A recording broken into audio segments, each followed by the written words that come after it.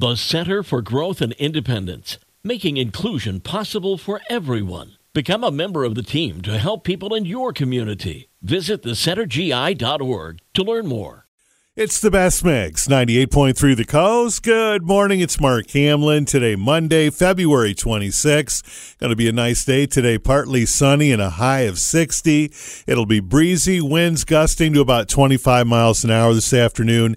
And then chance of storms tomorrow afternoon, but warm. Check this out, 68 for our high. Not bad for the last week of February. We've got 35 degrees here this morning in time for Coffee Talk. And a survey found that people have some $300 worth of clothes in their closet that they never wear. In fact, 80% of respondents said that they wear the same things over and over. I'm guilty. And it's not just about the clothes not fitting right. 50% said they didn't wear some of their clothes because they're buried under the clothes they wear. 20% said they keep clothes for sentimental reasons, even if they never wear them. And 65% of people say they still have clothes that they never wear that still have the tags on. And attention gardeners, you want the most unique front yard in your neighborhood? Well, a variety of petunia that actually glows in the dark are available for sale.